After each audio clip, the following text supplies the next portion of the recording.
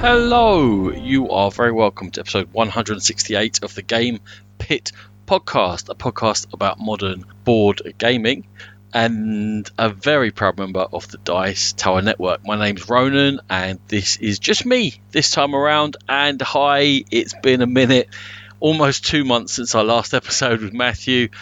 God, that's been a long 2 months. The one thing that hasn't been happening is gaming, really, to be honest. There's been some travelling. I've been over to Ireland for a couple of weeks to see my mother and also to visit Puria, who's moved there. You may remember, once of this parish. And I've had a few long shifts to be dealing with, some stuff at work, and really gaming just has not been happening in at least the last 6 weeks. Well, bits and bobs, but not really enough to put together one of our current reviews with lots of games and lots of opinions. So we've been kind of putting off and delaying and wondering where we're going to come from with the next episode. So I have played some games, mostly Ellie, daughter, has gone away to York University and we were finishing My City campaign that I've been talking about all year. We finished all 24 games. Fabulous game. Certainly kept up the standards that I was raving about and probably improved on them, so highly recommended. Also, I did get to stay with Puria for a night in Ireland. We played 8 games of Jaws of the Lion, which was fantastic. That's now on hold, hoping to get back to Ireland again in January, so hoping to pick that up from there and binge it a bit more. I've also been playing some solo games because I've been travelling, because I've been on night shifts and stuff like that. I'm hoping that hot on the heels of this episode, there's going to be a top 10 from Sean and I. He's decided we're doing most overrated games. Hoping to get that out to you. But also I've got 6 solo games I'm going to rank and put out as well in a short episode. So one of those 2 will be coming next. But outside of those that have been sort of coming together, also I just spent the last weekend at LoBsterCon 21. Now, LoBsterCon, as you might know, is from London on Board, LOB, and people who go to London on Board are called lobsters. Kind of works, right? And twice a year since 2010, we have been heading down to Eastbourne on the south coast of England and taking over a hotel for some length of time. It depends, it varies. This time around, there was much discussion about whether to hold LoBsterCon or not. I'm no longer one of the organisers. It's one of the things that, as well as not getting any gaming done, also with the new role at work, there's a lot of things outside of work that I used to be able to do in my old role. Now I'm just too busy and too much brain power goes in, and I really had to pull back on the other things I do. So anyway, not one of the organisers, but the discussion was going on, and I'm aware of it, and whether to hold LoBsterCon or not, and what format it would take. And a huge thanks to Chris Marling, designer and a guest on here, and Alex for all your hard work in getting it going. It was at a reduced capacity. It was our old home, the Cumberland Hotel, and I was, because of the late notice, I was able to get down there for really like a day and a half of gaming, so I certainly wasn't there for the whole thing. It would have been nice. I was pretty tired. I finished nights. I was all a bit messed up, so I probably wasn't the best company for anyone who may have seen me there, but I was trying. And anyway, we did get a few games played, so I thought for this episode I would just run through some of the games I played over the course of that weekend, give you some quick opinions. These aren't huge reviews. There's going to be some games I've played before, there's some games I've played for the first time, and just, you know what it's like when people give you a con report. I'll let you know as we go how many times I've played them, whatever, or what my experience with the games are. And some of them you're going to recognise anyway. You're going to go, oh, that old chestnut running, and you're talking about that game for the 100th time. Okay, let's kick in. The first game I'm going to talk about is called K3. It's designed by Philippe Preux. It's published by Helvetique. And it's a wooden block game whereby there's various colours of these octagonal blocks, and you're going to lay out 9, and they form what's called the base camp, if you like, because you're going to be building up a pyramid in the middle of the table, which is the mountain. But really, it's an abstract game within itself. Each player is going to be given between 19 and 10 blocks, depending upon how many players you have. It's between 2 to 4. And then you are going to build your own, secretly, little pyramid of blocks. And the reason you're doing this is, on your turn, you're going to add one of your blocks to the base camp, and it's going to build up. However, there are rules as to what colours can go on, what colours, and how you put them on. So you're planning beforehand, or hoping to plan, where you're going to put together your blocks to make sure you be able to play, basically. If someone can't play, they're out, and then therefore you move on from there. So you try to put a coherent plan together. So when you're placing your blocks onto the mountain in the middle, your block has to go on at least one block of the same colour. And if you put it on just one block of the same colour, that's fine, and you move on to the next player.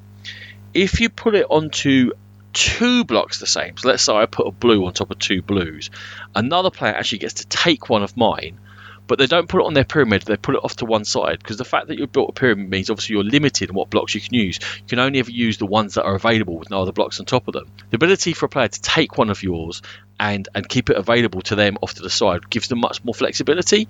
So you're trying to avoid putting yours on top of 2 of the same colour. There are also natural colour blocks, and they count as any colour at all, so they can get you out of a hole when you use them. However, it means that the other players have got an easier place to play, and it's like resetting the colours a little bit. And there's also white blocks which you build into your own little pyramid, and when you take them out and put them to one side, they don't get added to anything. It's like passing. It's like saying, okay, this is the point at which I don't want to play, because maybe the other players have sort of built themselves into a corner over there and you want to step out, or maybe you just can't play. And those white ones give you that chance, but you have very, very few of them. They're very limited in the game. So K3, what's the appeal to it? You can teach anyone. It is an abstract. It's got that 3D sort of thing to it where you're building up, which everyone sort of naturally takes to. And it really doesn't take long to teach. And I think after one game, people start thinking and going, oh, and then there's that little thought of how to plan my own pyramid. But it is very simple. There's not a lot to it. It's not strategic. It's a little bit of take that. You can see how it goes. The more players there are, the harder it is to plan your own pyramid, and the smaller your pyramid is, and the more you feel like you're kind of in the arms of how the game goes and where people choose to build, because quite often they've got a choice of building to one side, which will block one other player, or to the other side, which will block another player, and you kind of have to be aware of what's going on, or just play it and have a laugh, because really what I think of K3 is that it's like a pub game. Having a pint, having a chat, putting the blocks on top of each other, having the shared experience, having that something physical to do. The fact that you're building these blocks, people will come over and have a chat and say, oh, what's this, what you're doing? You can chat to them. I can really see it being at home in that sort of 10 minute sort of let's knock this out while we chat and have a laugh. It's certainly not a game to build a game night round. It's just a filler, but it's a fun filler with a bit of physical appeal. So K3, it's nice, it's simple, it's quick, it's not very demanding. Okay, the next game we played would be Legendary Buffy. This is the Legendary card game system from Upper Deck Entertainment. This particular one, Buffy, designed by Nick Little and Travis Chance. And it's themed around, as you know, Legendary, all different themes. This one is Buffy the Vampire Slayer. This is the reason that the encounter system was brought into Legendary. Because with that encounter system, the game is much more structured, and you play through chapters and you have particular setups, and enemies come out. Now, it's not completely set up how it works, but it's much less random than the base Legendary system, in which you just throw some things in and you see how it comes out in the wash. Legendary Buffy is a mess. You've still got the thing with the good guys that you put together. You know, you've got Buffy and Willow and Xander and Giles and all the rest of them, and they are just too disparate, their powers. They just do not go together. They don't work together. The extreme powers are very extreme, but very hard to trigger on the more expensive cards, because all the other ones aren't helping you work towards what you're trying to do. And it's like you're going down completely different routes, and the cards you draw, if you draw out 3 cards from 3 different good guys from the Scooby Gang or whatever, it just don't work together. It's just frustrating, and the bad guys is very, very random the way they come out. If you get some easy ones earlier, you're starting to roll and you're going. If you get some of the tougher ones earlier, you're in a big hole. This one just does not work at all. The threat level is wildly varied. This came out in 2017. It's not even like a hugely old game. It's not like they hadn't learned. Legendary was an old system by then. They had the encounter games out. This should have been within the encounter system. It's not. It's a mess. Avoid Buffy Legendary. No good at all. Right, from there, it will be no surprise to anyone to hear that we taught Calico. Both of us taught it to different groups and various groups over the course of the weekend. As far as I could see, it was a hit with everyone apart from the aforementioned Alex. Much love to Alex at the moment, but you're wrong about Calico. Fabulous game. I had a really good time. People were laughing and enjoying it, and they had the usual thing of, oh, this is much thinking than I thought, and the moaning and the screaming and the, oh, if I could just move that one tile, and oh, I forgot about scoring over there, and I've messed it up by putting this here. It all pulls together nicely. I took a whooping, which is good to see. I was definitely not a top form playing game. I was the whipping boy all weekend, but I was quite happy for that. So Calico, another hit with that. Next game we got to was Journey to the Centre of the Earth, designed by Alberto Milan and from Looping Games. This is a flip and write in which you're going to play over a grid, and you're going to flip over 2 cards, and one is going to give you a column or row which you're going to fill out, and the other one's going to tell you what you're going to fill out within that column or row. And what you're trying to do is there are 4 entrances: top, right, bottom or left. Each of the players has to join from a separate one of those entrances, and then you draw a circle, a square or a triangle in the other 3 in whatever order you like. And it is important that everyone starts on a different entrance and kind of randomise where the other exits are, because otherwise you'd all be doing the same thing.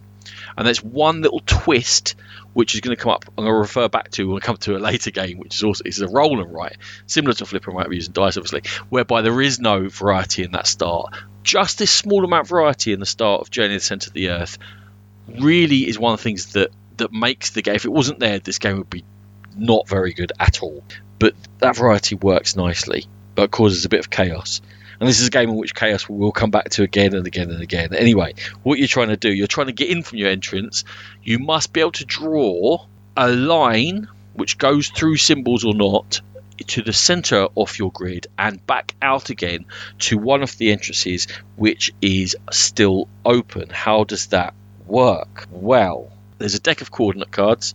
They tell you what row or column you're going to be marking off on this particular turn. However, when you get all the way through them, you're going to flip over a card and it's going to tell you whether the triangle, circle or square exit is now blocked, and they will be different for players because you've filled them in randomly yourself, not knowing which one is going to be blocked first. And that can completely hinder you. If you're close to getting out that exit, then you're suddenly like, now I have to rearrange, and there's not enough time in the game to fully rearrange everything, but it's something you're aware of going into, so you have to be slightly flexible in the way that you're creating your pattern within your own little grid.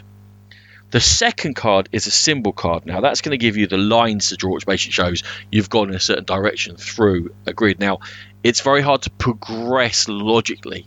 You're very, very, very unlikely to be able to start at the beginning and draw lines and draw a corner and draw a line, because it's a line or a corner that you're drawing, and build up from your entrance to the middle to the exit. You're getting rows and columns all over the place, and you're just trying to make a viable way if you can join things up. As well as lines you get on this second deck, you also get symbols. There are set collections of symbols, but the good thing about symbols is they work in 4 ways. So the lines might be from up or down or left to right, so you have to go that way through the square you filled them in. But when you hit a symbol, you can go any way, and you need that flexibility. And also the symbols can't be orthogonally adjacent to each other. So you're trying to work out how to sort of checkerboard symbols as allowed to by the coordinates to create a plan, but also collecting the symbols, because they're going to give you extra points at the end of the game for set collection if you can just get through them. Most of the symbols, however, when that symbol deck runs out, you're going to have to drink water. Now you start with a couple of cans of water, but water is another symbol, and you're going to have to have connected where you come into to water. Not right at the beginning of the game, but during the course of the game you'll have to.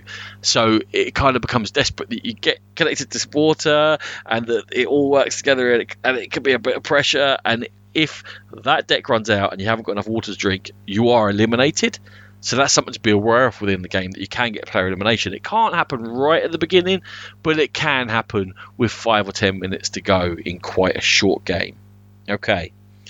As well as giving you the symbols and the lines, and when it runs out you've got to drink water, there are also 3 helpers available to everyone each sort of round, if you like, able to break the rules and sort of turn one of these straight lines or corners into a T-junction, or allow you to sort of ignore the coordinate cards and stuff. However, within the symbol deck, there are cards that when they flip over, they cancel one of the 3 workers, and the 3 workers get cancelled, and until you have to drink water, they don't get reset again. So timing of when to use those special helpers can be important, and maybe they get cancelled on the initial flip over, and you've been waiting for a certain helper to get you out, and it just gets cancelled on you straight away. You're like, I have to wait for a bit longer, which is funny, but some people could find it frustrating. And you have to be aware that You're going to have to find where you are with this game, because it is funny, but it is frustrating as well, and whether that sits with how you want to play your games. There's more to it though. Within that symbol deck, there are also 2 cards which require you to pass your sheet to either to the left or to the right, and the player to left or right on the row or column that's been drawn, so it's not completely random, but they get to fill in and block out a space.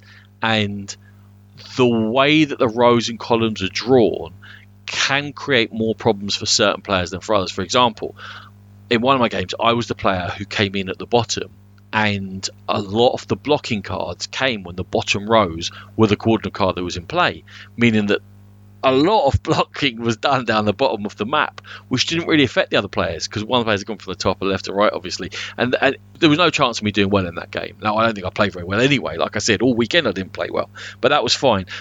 But this is things that you must be aware of. The game is not particularly fair.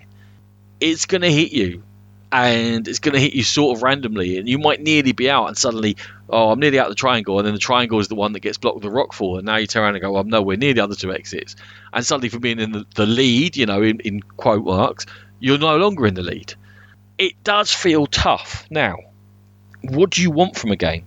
Because if what you're looking for is balance and strategy and planning something out and a culmination of a perfect plan, fairness even, Journey to the Centre of the Earth, not the game for you. That is not what's offered in here. What you will get is discussion, abusing each other, a lot of groaning, and that feeling you get, when you play a hard co-op game and the game is constantly beating you up, and you're sort of having a moan, and you're like, oh no, and oh, that's happened, and that's scuppered my plans. You have that feeling, but in a competitive game, because you're all sort of sympathising with each other, because you are in the same boat, but you're not in the same boat, because you're trying to do the same thing, and you're drawing the same cards, but your own route is particular to yourself. So therefore, it's not direct competition, even though it is. This is a shocking description, but I hope you're getting what I'm trying to say. It's a shared trial, and it pulls you together because you're all facing the same problems, but you're still trying to win. And you're not going to get particularly close scores in this, I don't think, ever, because it is going to fall in together for some people and it's not for others. And you can play badly, but playing well is no guarantee of winning. So there you go. Journey to the Centre of the Earth. It shouldn't work as well as it does, but it does work quite well. And I did have fun, and I did ask to play it again, and I saw people playing it again and again, and listen to what I said, because it's got the potential to absolutely frustrate you, but it's got that potential to be a really sort of funny shared time as well, where we're all sort of sighing and, yeah, okay, that happened. Have a laugh, move on. Right.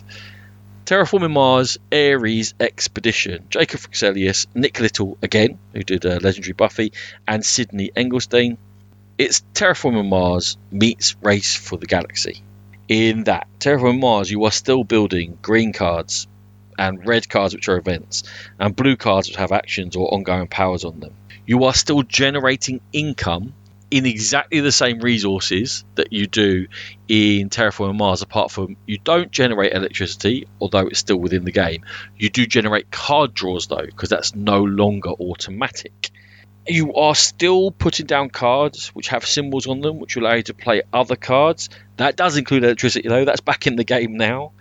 There is still a map, however, it is much, much simpler. It is just a selection of the water tiles, the ocean tiles, which when you do generate an ocean putting down from your card play, then you flip over and get a very small bonus from doing that. The other slight difference in the resources is that the metal resources are no longer tracked by cubes, but all the others are. They're just an income, if you like, in metal, and they give you sort of a permanent discount. You can't build them up, but they're there for whenever you want to play a space card or a building card to give you those discounts you'd expect from Terraforming Mars. Now, in order to play the actual game, to get these cards into play, to do all the things that are very familiar with Terraforming Mars, everyone is going to be selecting one of 5 actions secretly, and then everyone puts their action card down, and when everyone's ready, you flip them over, and only the actions which are selected are going to take place this turn. There is your Race for the Galaxy. What are the 5 actions, though? The first action is that everyone can play a green card. if they wish to. If you've chosen the actual action, you get a bonus on all of these. It's just like you might be able to play an extra card, or you might get a discount or whatever. You might get extra money, whatever it is, you're going to get a bonus if you've chosen this particular action phase. The second one is you get to play a blue or a red card. The third one is that you get to take actions. Now, those are actions on your blue cards, but also that's how you're going to be able to convert heat into a temperature rise for Mars and plants into oxygen rise for Mars, because it's the same terraforming rating. Your rating is the base of your income. You need to push up oxygen and get oceans and push up temperature. It's all exactly the same things as terraforming Mars in order to push up terraforming rating and score points and get more income. Those are all the same.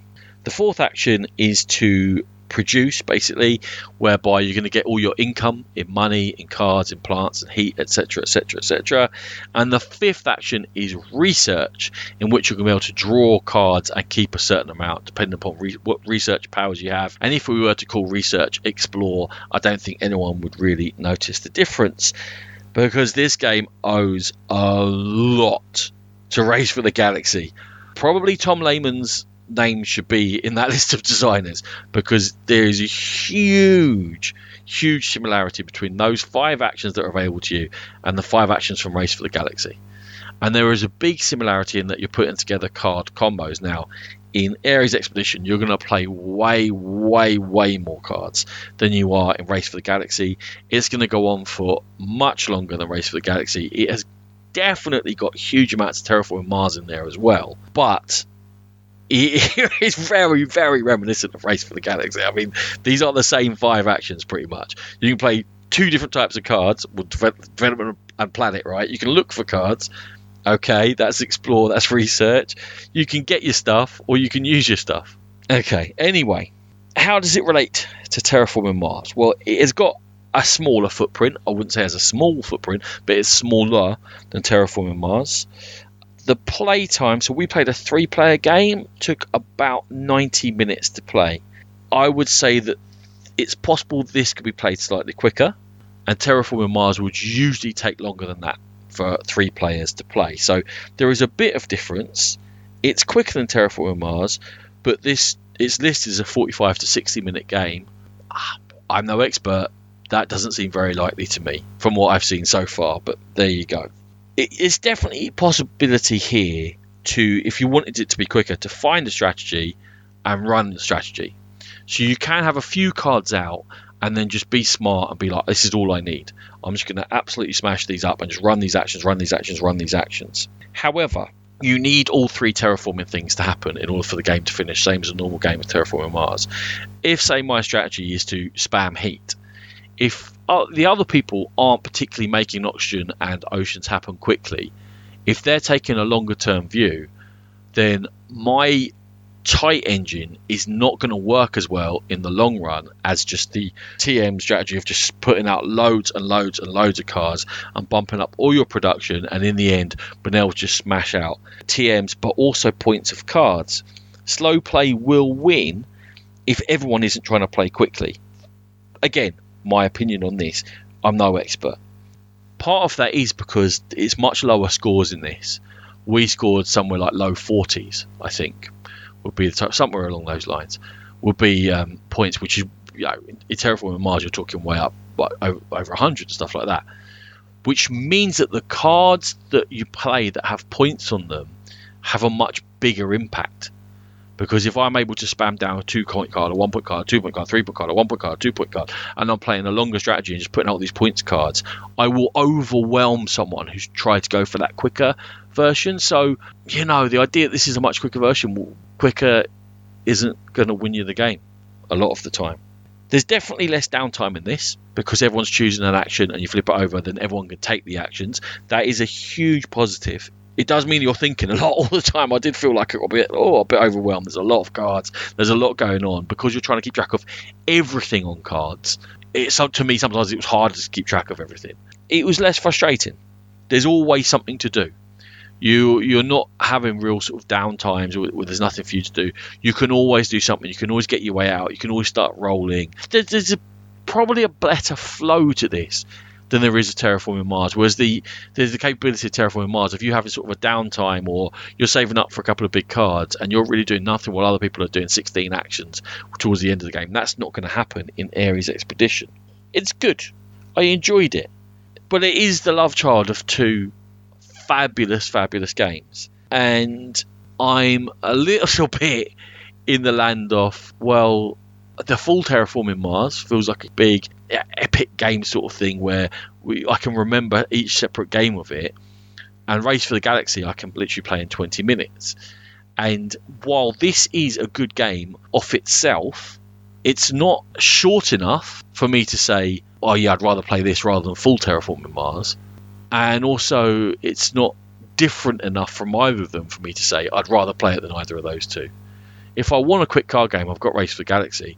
If I want a resource conversion thinky game, I've got Terraforming Mars. And this doesn't differentiate itself from the original game enough for me to say, I particularly feel the need to have it.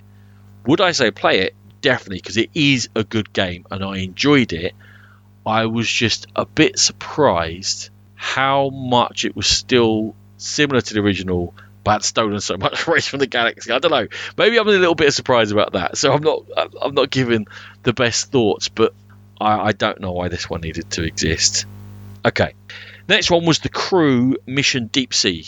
Thomas Singh and Cosmos. And it's the sequel to The Crew, which I think you will hopefully know that I liked a lot. We played some 5-player games of it. Everyone had played before, and we had a fantastic time. A few drinks had been had beforehand. This was at the end of Saturday night. Probably wasn't optimal play going on all the time, but within the difference basically of Mission Deep Sea to The Crew is that instead of having absolutely set missions every time you play and it's saying you need to do this, you need to do this, you need to do this, it gives you a challenge rating. And there's a challenge deck of cards, and it's quite hefty. And you pull out cards until you meet the challenge rating you've been given and flip them over. So you get very, very, very varied goals. But there's still a logbook to tell you that, oh, but try and do it this way and try and do it that way. So there's more variety in what you're trying to do, which for that setting where we all knew the game was fantastic. I would still say that if you're not that familiar with trick-taking games or you want to get your head around this, I'd actually go with the original because it's much more structured and it will much more bring you in. So if you're playing it with a family or people that know trick-taking games but maybe aren't that gamely, aren't used to sort of having the goals twisted on them and messed around, I would go with the original one just for that ease in. Once, if you know The Crew or if you're trick-taking and you're playing with gamers, then Mission Deep Sea just is endless variety. I don't think you'd ever. This is sort of automatically now on a desert island discs. What 5 games would you bring? Well, bring The Crew Mission Deep Sea. You're never ever going to run out of challenge in this game now. It's fabulous in such a small box. Brilliant, love it. Okay. Next one up was Super Skill Pinball 4K from Jeff Engelstein and WizKids. And it's a roll and write pinball game which I had heard a lot about and was looking forward to trying. I saw it in the library and I thought, oh, it's just a quick roll and write. Let's grab this. I'll learn it quickly. Rachel was like, yeah, cool, we've got time to learn it. We're in no rush. Chris joined us and I'm like, right, let's give this a go because I'm excited. I've heard so many good things. So in the game, you roll 2 dice. You choose 1 per ball you've got in play. You start with 1 ball in play. There's a chance to get 2. You choose one of the dice results and you use that and the board's constantly dropping down through your board. It can bounce around the bumpers a bit if you get the right rolls. As it drops down, you sort of choose the things it hits and you're marking off. And when you mark off whole sets of things, or every time you mark off you might score a point, or if you mark off 3 or 4 in a set as it drops through that area, so it'll have to drop through once, you mark off one of them, drop through a second time, you mark off another one. As long as you've got the correct dice rolls, once the third one's marked off, you might get a special power, like getting your second ball, like extra scoring, like being able to bump different ways around the bumpers, whatever it might be. We played the base map. There's 4 maps within the game. This is the simplest powers that I'm talking about. There might be all sorts of trickery come in on the more difficult map. Certainly there are pages of rules for the more difficult map, so we'll see where that goes. Okay, you mark off for combos, you mark off for points, and it recreates pinball, but really slow pinball. Imagine you started a pinball machine and for every bounce of a ball from like a bumper to a bumper where it pings around, each one of those bounces took 30 seconds. Because everyone's looking and everyone's in different places on their boards. So you roll the dice and they go, yeah, okay. So I might just be like going, right, that goes clockwise around my bumper. I'll mark that off. I'm done. Other people are like, that combos with that, so I might put it that way. And that moves up there and that doubles that. And that's double points there. So now I mark off 4 points. And then, and maybe they've got a multi-ball and they have to choose between the two of them. And they've got, that one goes, mark that off. Then I'll get a skill shot from there. And let me choose one number later. And then the little one goes. And you're just sitting there going, okay, I've put a dot in a star. 30 seconds. Yeah, okay. We'll roll again. I bump off a bumper again. Dot. Yeah, okay. And then the next time around, you'll be further down the board. So you've got a little choice to make, and you're marking things off, and how many points is that? 16 points. Like, dot, because you've got to mark off each point individually on your board. While the other person's just had a bump, and they've gone, right, there, dot, bump. Okay. Really slow pinball. And it goes on for 45 minutes or more. And that rule book that I picked up saying, it's just a quick roll and write, it's got a quick start guide, which is utter nonsense. You've got no chance of learning the game from that. No chance of learning the game from the quick start guide. Get rid of that. Then you get the rule book, and you're like, what? What is going on here? It's so confusing. And it doesn't even clarify some real basic stuff for you. And then when you go through the confusing rule book, you then get to each individual. Now, we played the easy map, and I'm like, there's all these extra rules for these things. And I'm still not sure we played it right. I'm genuinely not sure. And it's really simple. And there's hardly any choices in the game. And it's fiddly as anything. And the ball it's a hemisphere. It's a little metal hemisphere that you have to move around the place. There's no places to move it. So you have to put it down where you're wiping off where you've marked on your board, because there's nowhere else to put it. And you're like, there's nowhere to put the ball. Well, they've made a pinball board with nowhere to put the ball, I've got to move around. This doesn't make any sense. This was brutal. This was just brutal. There's nothing to separate strategies. There's no decisions to make, really. It's just very, very slowly move a ball around the board with nowhere to put the ball. And you're constantly scoring 1 or 2. 1, 2 points. 2 points. I've got a combo. That's 4 points. And you're just constantly dotting. And it was absolutely painful. I cannot understand the positive reviews I've seen for Super Skill Pinball 4K. I genuinely cannot understand. Because, no. Just big, huge no. Okay. Let's get on to 2 games I know were great and enjoyed them very much. I got to teach Embarcadero. I got to teach June Imperium as well, but I didn't get to actually play that because I had to go and teach Embarcadero. But I wish I had. I haven't played that for a little while and I'm missing it. Okay, Embarcadero from Renegade. Adam Buckingham and Ed Marriott, the designers. It's over 3 rounds. I've reviewed it previously. You're going to end up playing 15 cards over those 3 rounds. And what you're doing is you're bringing ships into San Francisco Bay and you're building buildings on top of them. And you're actually physically building blocks and then putting little tiles on top to say that's what that building is, and then building up building blocks again around wharfs, and it looks fantastic and it plays fantastically, and it's got a 3D aspect, and it's got resource management, and it's got adjacency rules for where you put your blocks. You get little bonuses for being next to people, but you want to be on your own on wharfs because they're going to score you points for sort of an area majority thing that's going on all the time, and you sort of build up your economy over the course of just a few cards, looking to sink some of these ships in order to play the really big cards that score lots of points. And the economy for money is really tight, and there's a variety in how you score because there's different gold cards and people will be playing differently each time. It's a fantastic strategy game. It's got clean rules. It's got very few actions that you actually take. You're not doing 20 actions to get to one thing. You're taking 15 actions over the course of the whole game. But every single action is a real decision with real consequence. You're fully working your brain out and you're not fighting the rules. You're trying to play within the rules in order to play well. The sort of game I love. And Renegade, put some backing behind Embarcadero. Support your game. Make it widely available. Push it. Because when you get this in front of gamers, medium weight gamers, Euro gamers are going to love this. I have never, ever had anyone who didn't enjoy Embarcadero with me. Get it out there. Play it. Find it, people. Fantastic game. Speaking of which, we were asked to teach Isle of Cat, and we're very happy to do so. Frank West, City of Games. It is Perliomino. I heard them called Perliominos. Anyway, tile laying, drafting greatness. It was a hit again with the table. It's fabulous. I think it's even now slowly seeping through into people's minds that actually Isle of Cats is here to stick around, and I see it got into the top 100 on BGG, a slow burner. I think it's just keep going and going and going. Waiting for the expansion. I loved it. So those two I played before. There's a new game to me, and it was So Clover by Francois Romain and Repos Games. It's a word game. Everyone gets given a clover, which has got a space for 4 cards in it, and you get 4 square cards, and these cards have got a word on each edge. You sort of spin them around however you like, and you put them down. You end up with 4 pairs of words now on the outside of the square you've made of cards. From those pairs of words, you write on the clover leaf adjacent to them a word that you think connects the two. So I got, for example, colourful and moustache, and I wrote lipstick, or chocolate and book, and I wrote Charlie. You're getting it? Okay. From there, you're going to take the 4 cards out, which just leaves your clue words around the outside of your clover.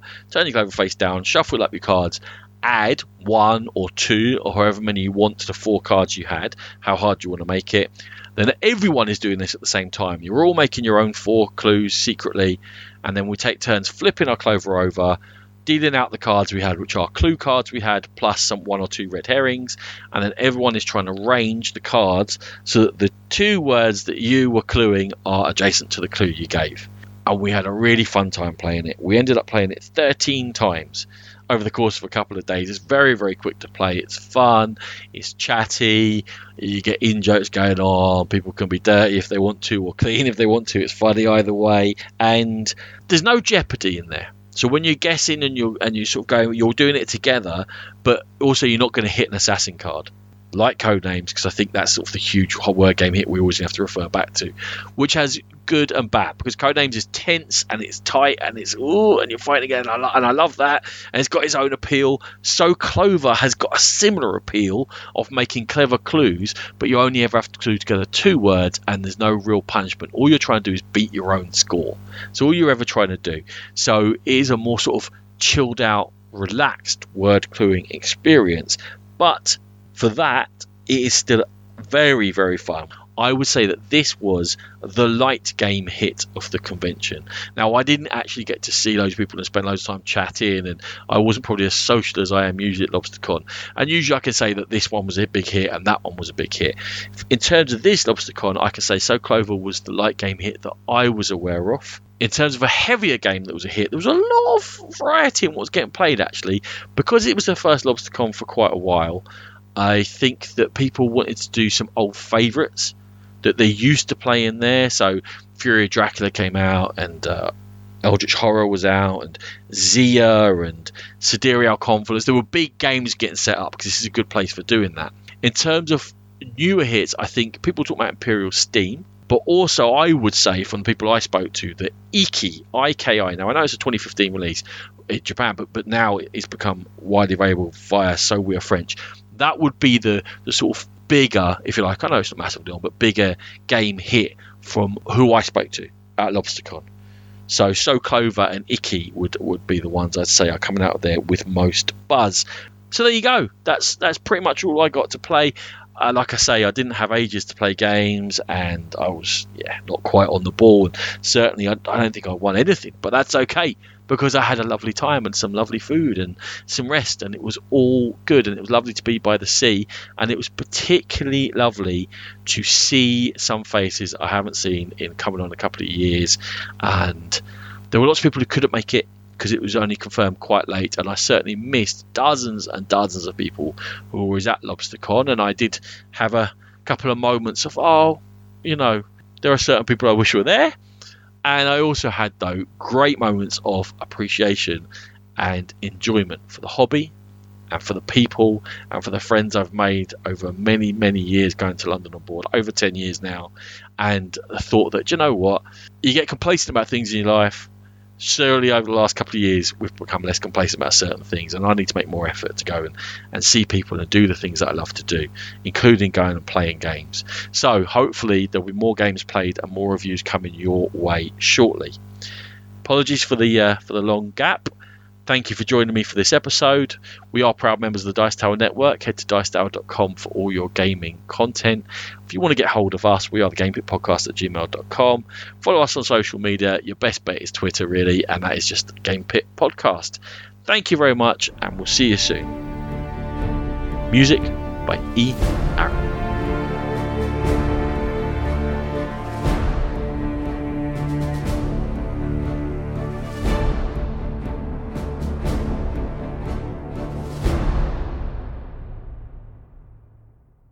Lobster boy.